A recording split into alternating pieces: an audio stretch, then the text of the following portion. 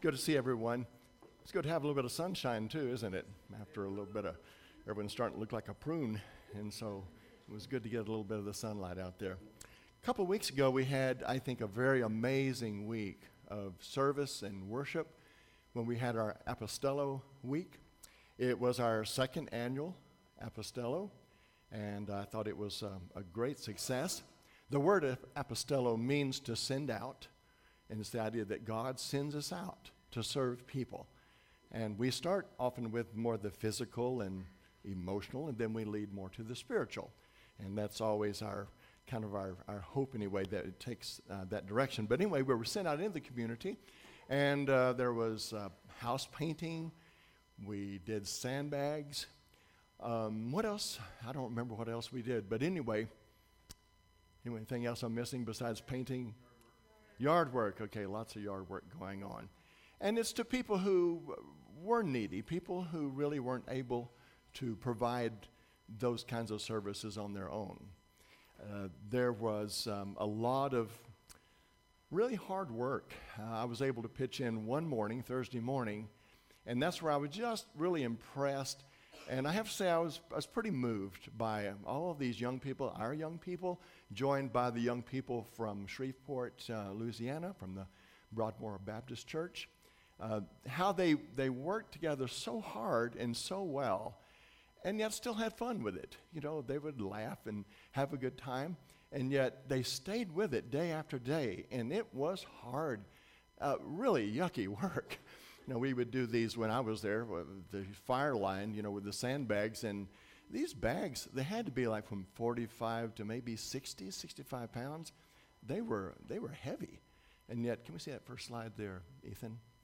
I mean, little gals like this, you know, taking those bags and just having a really good time with it.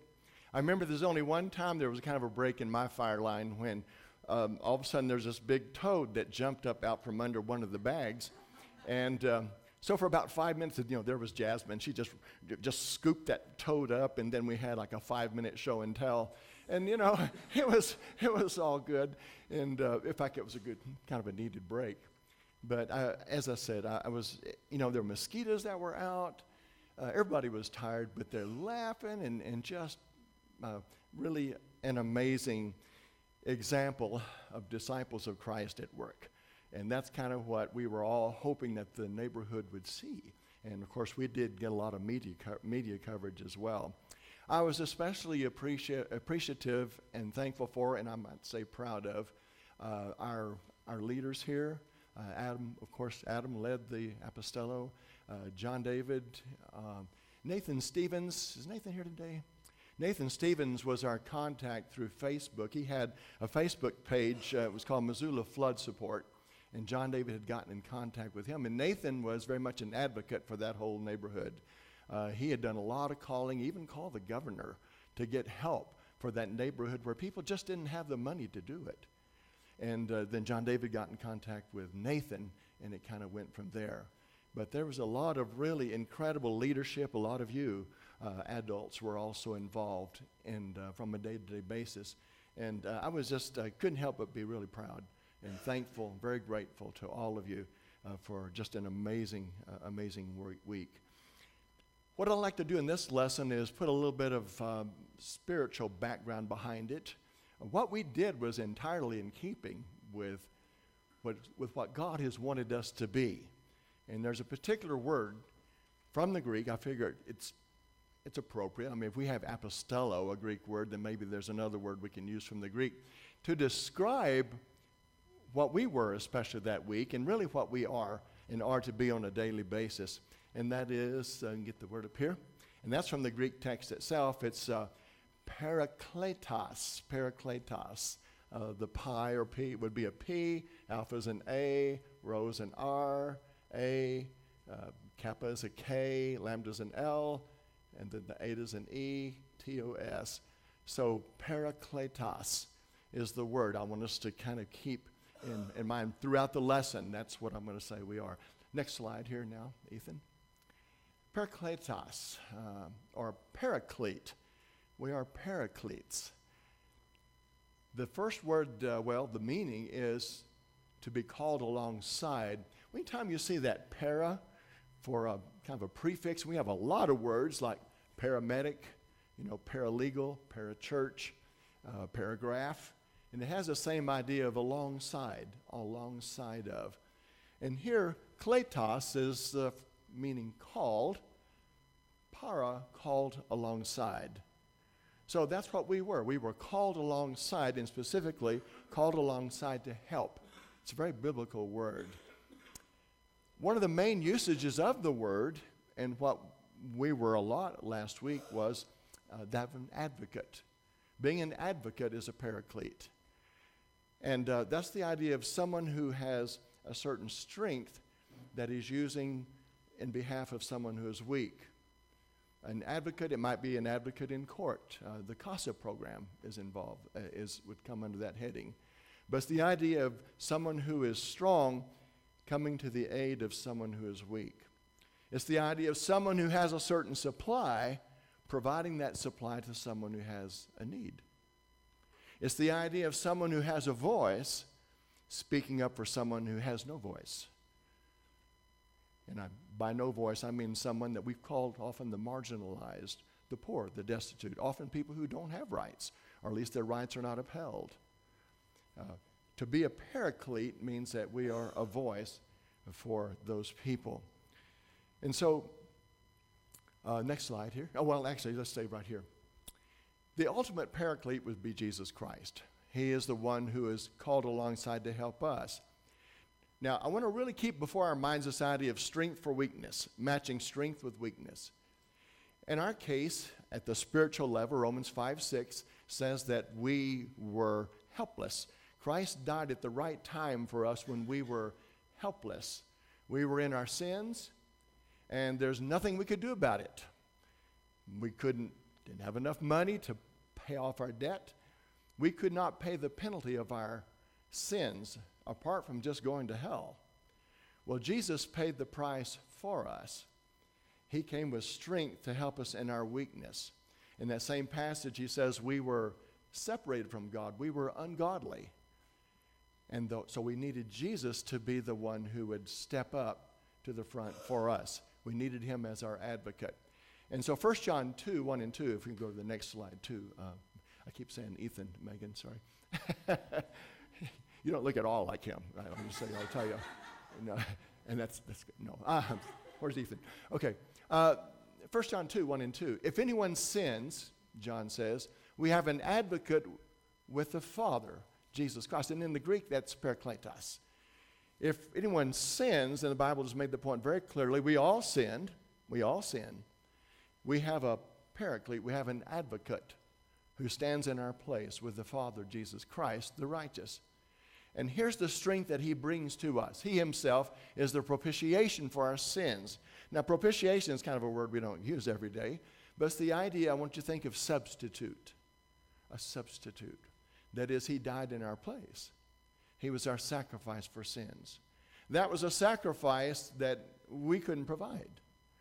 So where we had a weakness, Jesus came, sent from the Father, called alongside to help us, bringing a strength of his own body to die as a sacrifice for our sins.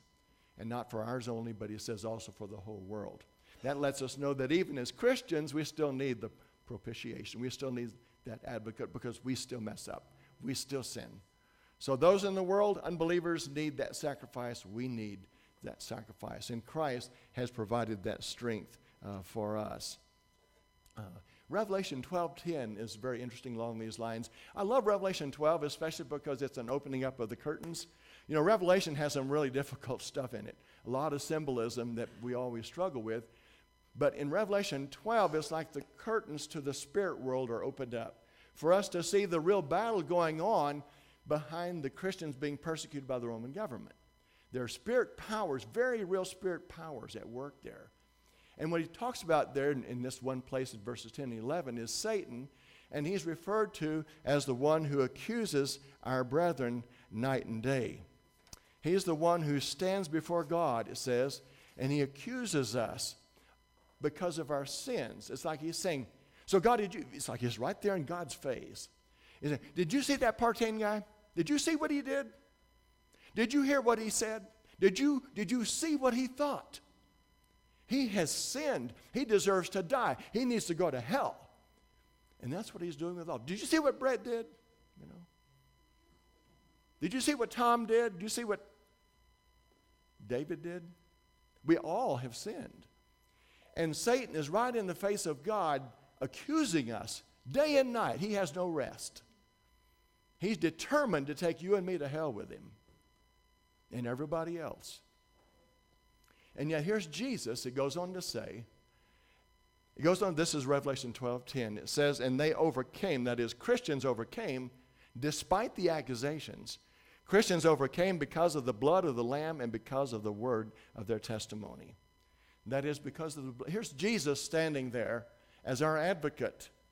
Satan accuses Jesus, says, look at my hands. Look at the blood-stained hands. I paid the price for him and her and her. Therefore they live. Their sins are forgiven. They're righteous. I purchased them with my blood. So Christ brought to us his strength, taking care of a weakness that you and I never could have supplied. He is our paraclete. Next one. And then through him, the Holy Spirit. And it's interesting, the same word, parakletos, is used of the Holy Spirit. And some have said, well, so which is it? Which is it? Is it Jesus the paraclete, or is it the Holy Spirit? Well, keep in mind, God helps, and as we are paracletes, we help in different ways, different capacities. In John chapter 14, I'm just going to refer to a few verses here. I don't have them on the slide. In John chapter 14, Jesus is about to be crucified. He's about to leave his disciples, and he says at this point here, he says, and I will ask the Father, this is verse 16, I will ask the Father, and he will give you another helper. And there's the word paraclete. I'm about to leave you, Jesus says, but I'm not going to leave you fatherless. I'm not going to leave you as orphans. I've asked the Father, and he will give you another helper, paraclete, that he may be with you forever. And that is the Spirit of truth. That's the Holy Spirit, whom the world cannot receive because it does not behold him or know him. But you know him because he abides with you and will be in you. When we're baptized, we receive the Holy Spirit to dwell within us. And then Jesus, notice this. Jesus goes on to say, verse 18, I will not leave you as orphans. I will come to you. How? In what form? I'm leaving. I'm going to be with the Father, but then I will come and be with you. How? The Holy Spirit. The Holy Spirit. The Holy Spirit is his agent. You know, have you ever thought, well, I just really wish Jesus were with me here. I want him, walking the streets with me and going to my house. And Jesus says, I'm doing that through the Holy Spirit. He's in my place. I will come to you through him. So Jesus is our paraclete through the Holy Spirit. Now, he helps us in lots of ways. In fact, he is the one, the Bible says, that transforms us from the inside out. He helps us in a lot of ways. But he is also someone who helps us in our prayers. And let's see, Megan.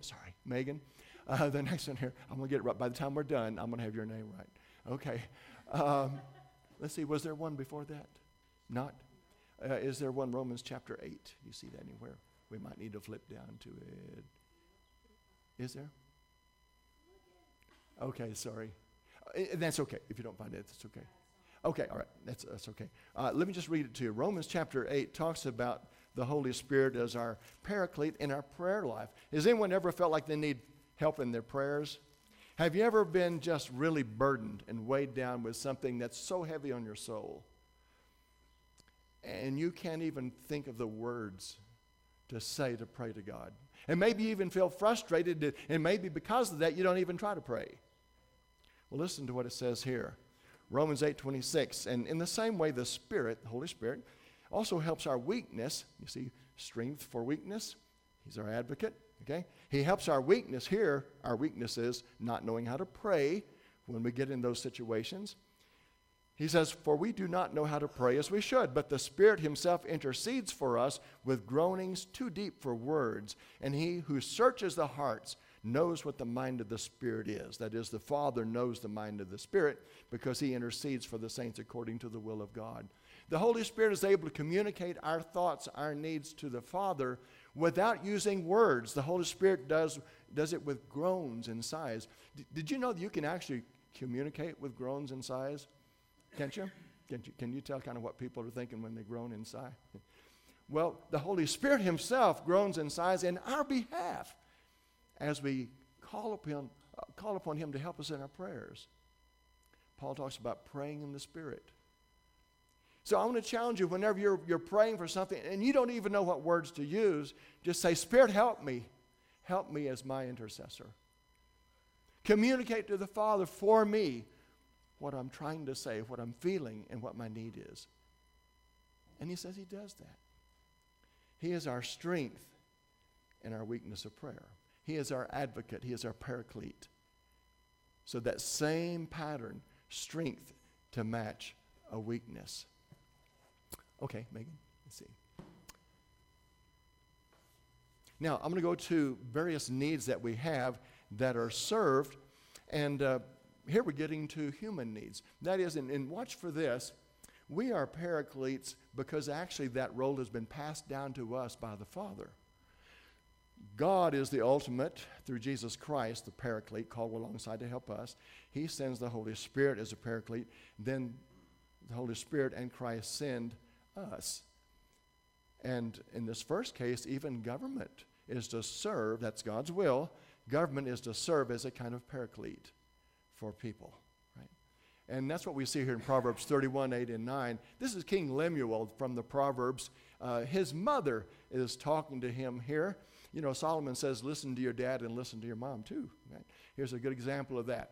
So this mother says to King Lemuel, and I get the impression it's right as he begins to reign. She says, open your mouth for the mute, for the rights of all who are destitute. Open your mouth, judge righteously, defend the rights of the poor and the needy. When he says open your mouth, or what does she mean by that? Open your mouth for the mute. Yeah, do what? Yeah, speak for. Speak up for them. Stand up for them. Speak up for them because they don't have a voice. Politically, they don't have a voice. Often even just because they get demoralized at times, they have no voice. So you speak up for the voiceless. You be a voice for them. Judge righteously. And so under so many governments, even today, a lot of poor people do not receive any rights at all. Their needs aren't met. Money talks. There are a lot of governments, they just listen to the rich. And so he's saying, you be a voice for them. And this is a charge primarily that rulers have. They may not understand it, but God has charged rulers first of all, whether kings, presidents, or whoever, has charged them first of all with using their authority not to dominate, but use their authority to serve, and to serve even those who are the marginalized, the ones who are suffering the most, the ones who are needy the most. Let's go to next one, Megan. This is Job. I love this passage here. Job says, and keep in mind, Job's been accused of being a sinner, and that he said, you're suffering, Job, because you're a sinner. So Job is saying, no, I'm not practicing sin. In fact, I practice righteousness. And as he's talking about the righteousness that he practiced, he said this, look, from my youth, the fatherless grew up with me as with a father. And from my mother's womb, I guided the widow. In other words, he's saying, from the time I was a young guy, and think of someone, maybe an early teenager, he says, I've looked for people who needed my help. Orphans in particular, the fatherless. Not having a father, it meant that they often didn't have any kind of income. And it meant, too, that they didn't have protection. They didn't have guidance. And so he said, from the time I was very young, I've been conscious of those who have a certain need, and I've done my best to meet that. To the fatherless, I've been like a father to them. I've protected them. I've spoken up for them. I've defended them. I've guided them. I've advised them. In other words, a paraclete. He said, I've been a paraclete to those who are in need. From my mother's womb, and by the way, that's a very popular Jewish idiom. He's saying, actually, from the time I was a zygote, I've been taking care of widows. That's obviously a hyperbole. But he's making the point that all my life, I've tried to help people, in particular the widows. Widows back here were very, very vulnerable. They still are, I think, in many ways today. And he's saying widows who often leaders and others try to take unfair advantage of, I defended them. I spoke up for them. I advised them however I could. In fact, have you guys seen the movie Places in the Heart? Places in the Heart. It's a good example. 1984 it came out. Sally Field, Danny Glover. You need to see it if you haven't seen it. Anyway, it's a very good example of this, because here's Sally Field, her husband, who'd been a sheriff, was shot and killed, and so she's a widow. They've got a farm, and she's got to farm cotton. And right off the bank, here's these ugly guys, these vultures moving in. The bank tries to take her place away from her. And after she gets Danny Glover, this guy who's a black guy who's been just kind of a field worker. He'd been kind of moving around and asked if he could help out. And so he ended up growing a crop for her. And as she is face to face with a cotton buyer, he's trying to take unfair advantage of her. He's trying to basically rob her. And Danny is, guiding her. He's advising her all along. That's the idea of being an advocate. He had a strength in an area where she was weak. Now, she in many ways had a stronger position than he did, but when it came to wisdom and experience, he was in a position of strength and she was in a position of weakness. And we're going to see that it changes. You're an advocate in one thing, and maybe you're a receiver of that help in another situation. And we need to always be willing to be both, an advocate and an advocatee. Advocatee? I don't know if there's a word, but we're going to make one up. Okay, sounds good. You know what I'm talking about. All right, so Job was a paraclete. Next one, Megan. Psalm 82, kind of summing up. Vindicate the weak and fatherless. That is, speak up for them. Be sure they get justice in the courts, is the idea. Be sure they get the justice due to them. Do justice to the afflicted and destitute. Rescue the weak and needy. Delivering them from the hand of the wicked. Rescue the weak. Now, in a physical way, that is kind of what Apostella was doing a couple of weeks ago. And yet I'm thinking it will eventually become even a spiritual rescue. But we were helping people out who couldn't do it themselves. They couldn't move the sand in. They couldn't move it out. And they couldn't afford to have their houses fixed up. So we moved in to be their strength, to rescue them in that sense. Okay, next one. Emotional needs. As I said, there's so many ways that we find ourselves in need, and we find people who are in need. This area here will probably touch on everybody, though. We are to be paracletes for emotional needs, even among ourselves. 2 Corinthians 1, 3, and 4, God comforts us in our affliction so that we may be able to comfort those who are in any affliction. And you see how this gets back to God being the first paraclete? And he passes it on down to us. He was our paraclete, comforting us when we were in affliction. And then we are to take that same comfort that he gave us and pass it on to others as they are in affliction. Pay it forward, we say. God wants us paying it forward. We got it from God. Pay it forward to others. I like the word affliction here. It's such a relevant word. The Greek word is to be pressed together. To be pressed together. Do you ever feel like your life is in a pressure cooker? For a visual of this, I could help but think back to Star Wars. The first episode of Star Wars, Luke Skywalker and Princess Leia have been captured. I think they're in the Death Star space station, and they've been thrown into this garbage dump. Do you guys remember? The walls are coming in, getting ready to crush them. Sometimes that's what we feel like, and that's the picture of this word here. It's being in a situation where we feel like we're under this burden that's about to crush us.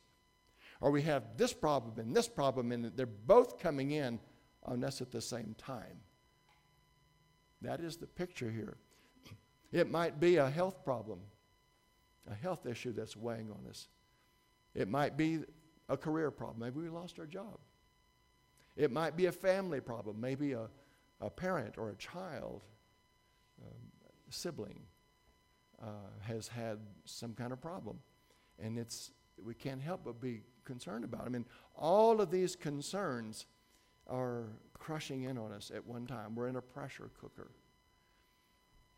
He's saying, watch for those situations and be a paraclete to one another, passing on to them the comfort you got from God. All the blessings of God are to be passed on to others, right? And so he's saying comfort is one of those things. So we are to be an advocate for one another when we see that someone among us is suffering in some way. Now, sometimes we're going to feel even kind of helpless that way, but we can always put them in God's hands. We can express empathy. We can say, look, I love you and I care. I feel helpless, but I care about you. I love you and you're in my prayers. And whatever I can do to relieve whatever pressure it is, I want to do that. So that's some of that comfort that we pass on to them. Is comfort that God has first given to us. The next one, Megan. 1 Thessalonians 5:14. Again, we have being a paraclete for emotional needs. Encourage the faint-hearted. Help the weak, Paul says as he ends that letter there. Encourage the faint-hearted. The faint-hearted here are people who as a Christian, they're living in just a very difficult environment. And even today, you know, that sometimes at work or at school, you are maybe put down for your faith. And I think that's especially the context. Where being a Christian costs you something. Being a Christian means that people maybe make fun of you. And they undermine you. They mock you. And so what happens is we get to where we feel a little timid, a little fearful. And we're afraid to speak up. And we're afraid to even live the life of a Christian. In fact, we find ourselves being pulled more and more to live like the worldly people around us. Because then they won't make fun of us. And who knows, maybe we even will feel like it's more cool to do that anyway. The faint-hearted, the timid, the weak, spiritually, he's saying. Encourage them. And this is one of those words that has a para in front of it. Paramutheomai. Para, alongside. What he's saying, here's the picture. Coming alongside each other, kind of the arm around the other person, and you talk to them from that position of closeness and intimacy. It's not preaching at them. It's not pointing the finger at them. It's with your arm around them, speaking to them from the heart. To encourage. It might mean to console. It might be to admonish. By the way, what does admonish mean? We see the word a lot in Scripture. To admonish means what? I may have heard it. What? No, actually, it's proactive. It's to warn. To warn. To say, look, what you're doing is going to get you in trouble. Not just with people are in your world, but with God. It's warning about a certain conduct to say, if you get involved in that, there's going to be problems. This word takes in all of that. To encourage, paramutheomai, arm around them, maybe not physically, but at least your relationship is to be close. And we're to strive to develop those relationships so that from a position of intimacy, we can talk straight to one another to help each other out. Help the weak. Help the weak. The weak here would be those who are morally and spiritually weak. That is, they are the ones who really are being tempted to fall back into the world. They really are being pulled back. And so you approach them. And I really like this word help because it's in the Greek it's very visual kind of thing. It means it's kind of the idea of standing face to face with someone who is about to fall and you hold them. You hold them tightly. In fact, where I work at Village, we will often do that with a resident, say we're going to transfer them from their wheelchair to the bed.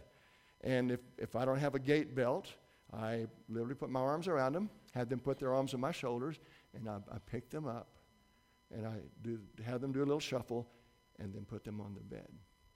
And the point being to hold them tight. Don't drop them. Don't do a catch and release, right? Not good. No catch and release.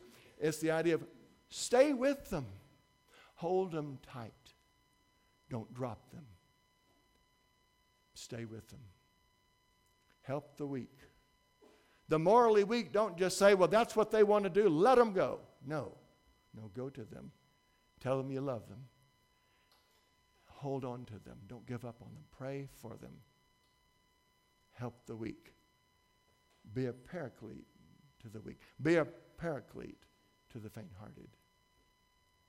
And then comfort those who are grieving. You know, there's different kinds of mourning. When we use the word grieve, and you probably already know this, but you're always talking about mourning for a loss. Someone suffered a loss. That's the particular kind of mourning that we have when we talk about grief. Somebody suffered a loss. It might have been one of their loved ones died. It might have been the loss of their health. It might have been the loss of their job, the loss of their house. We had all the flooding. There were people who lost their houses, and made me sick at my stomach to see some of those houses. What incredible loss. And I know they grieved and others grieved for them. We are to comfort those who have suffered loss. Those who are grieving, hurting for a loss. We are to comfort them. And of course, what that means is we are their paraclete. That is, we again pass on to them the comfort God has given us. We tell them, you know, I don't really know exactly what you're feeling. I know you hurt. And I want you to know that I love you. I love you. Whatever you're going through, I care about you and I'm praying to God for you. Okay. Be a paraclete to those who have suffered a loss.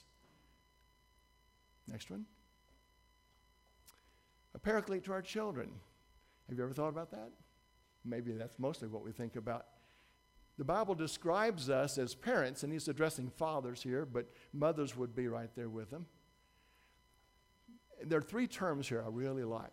Paul says we were, and he's talking about how he had been like a spiritual father to the church there at Thessalonica. But as he says that, he compares it to a literal father. And he says, we were exhorting, and there's that word parakaleo. We were a paraclete to you. We were encouraging, there's that paramutheo I was talking about a while ago. It's used here. And we were imploring, it's the word testifying or witnessing to, each one of you as a father would his own children, so that you may walk in a manner worthy of God. Several decades ago, it was very common for fathers to have more of a formal relationship with their kids. I've even seen fathers not that long ago. Kid comes up, been gone for a long time, and extends the hand. Welcome back, son. Kid was only a teenager. What is that? These words, look at the para. Here's the arm. Paramutheomai. Parakaleo. It's intimacy. It's closeness. We were exhorting, urging you to live the way you should live, but from a standpoint of closeness as your paraclete. We were directing you. We were admonishing you, consoling you, comforting you, paramutheomai, from a position of closeness. We were testifying to you, literally the Greek says. Now that's really interesting to me because it's translated to implore or to charge. But I think that basic idea of testifying is still there. What would a father testify to his kids? Well, he'd testify, first of all, of what he knows about God's word. He would say, look, I know that God says this, and as we're trying to counsel our kids, we're testifying to our kids what we know about God's will to encourage them to live according to that will. We're also testifying about our own experiences. As parents, we generally have some wisdom gained from experiences that our kids haven't had. And so with our arm around them, we're testifying to them, look, here's what God's word says, or let me tell you about an experience I had and what I learned from that. And therefore, here's what you should do or shouldn't do. You see the closeness there. As a parent, you are a strength to your kids in these ways at least. You come alongside them. But it's not from a distant relationship. It's from a close relationship. And I'm very thankful that really times have changed. That fathers, it's a cool thing for fathers to be really close to their kids now. Not have that distant formal relationship that was so common in decades gone by. Next one. And we are to be paracletes for the spiritually lost. That is, we have a strength that God calls upon us to use for people's weakness. And here the weakness they have is they're lost. Because of their sins, they're separated from God. Paul says here, we therefore are ambassadors for Christ, as though God were entreating through us. We beg you on behalf of Christ, be reconciled to God. What is an ambassador? Someone give me a synonym. Ambassador is a representative. Good, yeah, representative. An ambassador to a foreign country represents us, represents our government. So we, he says, are ambassadors of God. He's the supplier again. And he's a paraclete, and he works through us as paracletes, or intercessors here. And he says, here's a world that's lost around us, lost in sin. And God desperately wants to save them. And yet, God, what he has done is he employs you and me as his agents, as his ambassadors, sent by him from heaven to go to people who are lost around us, lost in their sin, and say, God loves you, and I love you. And the Bible says that you have sinned, and you're lost, you're condemned. And the Bible says your only hope is Jesus Christ, who died for you. And through faith in him, through trusting him and obeying him, you have your sins forgiven. And you can be righteous and have the hope of heaven. That's being a paraclete to the lost. And as apostello, that is our ultimate goal, isn't it? I mean, we really are wanting to help people beyond just getting a sandbag, out of their yard. That helps them for now, but what about after this life? And even in this life, there's spiritual help from God. Our goal always will be to connect with people spiritually. Now that means that as we have contact with people, helping them, for example, as we do through Apostello, that means that we're always praying for God to work through us as his agent.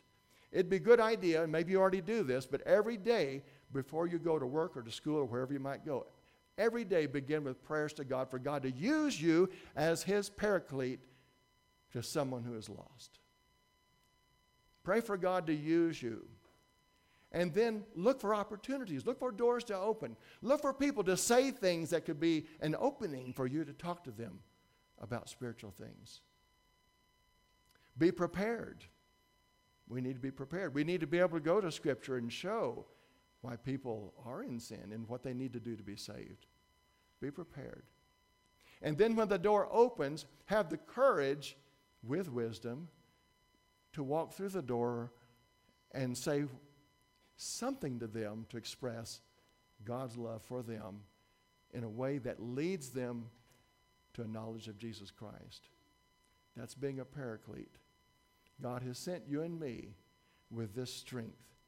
Now, I think sometimes it's easy for us to feel like maybe it's not that strong after all. We see so many people that don't seem to be that interested in the gospel. And sometimes maybe it causes us to even devalue the gospel a little bit ourselves. Maybe we ourselves feel like, well, maybe the gospel maybe something's wrong with it. Maybe it's not as strong or needed as much as I thought it was. Maybe people can somehow get by just being good people. Have you ever felt that way? I think in some of my times of weakness, I've kind of prayed that God, I know they're not Christians, but they really are good people. And yet the Bible says we're not saved by our works. We're not saved by our goodness. It won't do it. And so we pray to God to work through us as his ambassador. And then we watch that, but we need to be fully convinced. Paul said that the gospel is the power of God for salvation. It's the power of God. And you guys who've heard me preach a lot know that I always bring out the word dunamis. The Greek word for power is dunamis, from which we get the word dynamite. The gospel is the dynamite of God to save people from their sins through faith in Christ. Let's never forget that. The gospel is powerful. And keep in mind, too, as we try to reach people with the gospel, we're not working by ourselves. We're enlisting God's help in all of this. God can still tender hearts. He can still touch hearts to work with us and the spread of the gospel. Okay, next one. Oh, next one. Well, how about that? Okay. Well, shoot, I still got 30 more minutes here. I'm kidding. No, I'm kidding. I'm kidding. So God is the Paraclete working through us. Pay it forward. That's one of the things I want us to really keep in mind. We are to pay it forward. There's one other thing before we close, and that's what's called being, it's reciprocal. I mentioned it a while ago. Listen to what Paul said. This had to do with a situation where there were poor Christians, and Paul is writing to the Corinthians to raise money to take to the poor Christians in Judea. Listen to what he says here. He says, "For this is not for the ease of others or for your affliction, but by way of equality. At this present time, your abundance being a supply for their want, that their abundance may become a supply for your want, that there may be equality." How about that? It's what I was saying a while ago. Sometimes you're the advocate, sometimes you're the advocatee. Sometimes you're the giver of the strength, sometimes you're the receiver of the strength. And sometimes it's hard to be the receiver. But in this matter of being a paraclete, that's the way God has set it up to be. So again, God wants us to be paracletes, called alongside to help. Para, alongside. Kletos, called. Called alongside to help. We are to match our strength, whatever it might be, to someone else's weakness. We are to match our supply, which God has given us, to the need of others. We are to match our voice to those who have no voice. Paracletes. Let's bow. Holy Father, we thank you for the loving God that you are. And Father, I thank you for this church here, for the hearts that we have among us that really do love others, and that has been shown in so many ways. Father, help us to truly be your paracletes in every way. Help us to give to others the strength and the blessings that you give to us. And through all of this, we pray that we might help cultivate stronger relationships with you and with one another in Christ. And we pray especially that we could reach those who have no relationship with you. We pray that they might come to know Jesus through the gospel and realize the salvation and realize that eternal hope that we have only in Christ. Father, I pray your blessing upon everyone here. We pray that you bless John David as he's down south. Bless his efforts. Keep him safe and bring him safely back to us. We pray in Jesus' name. Amen.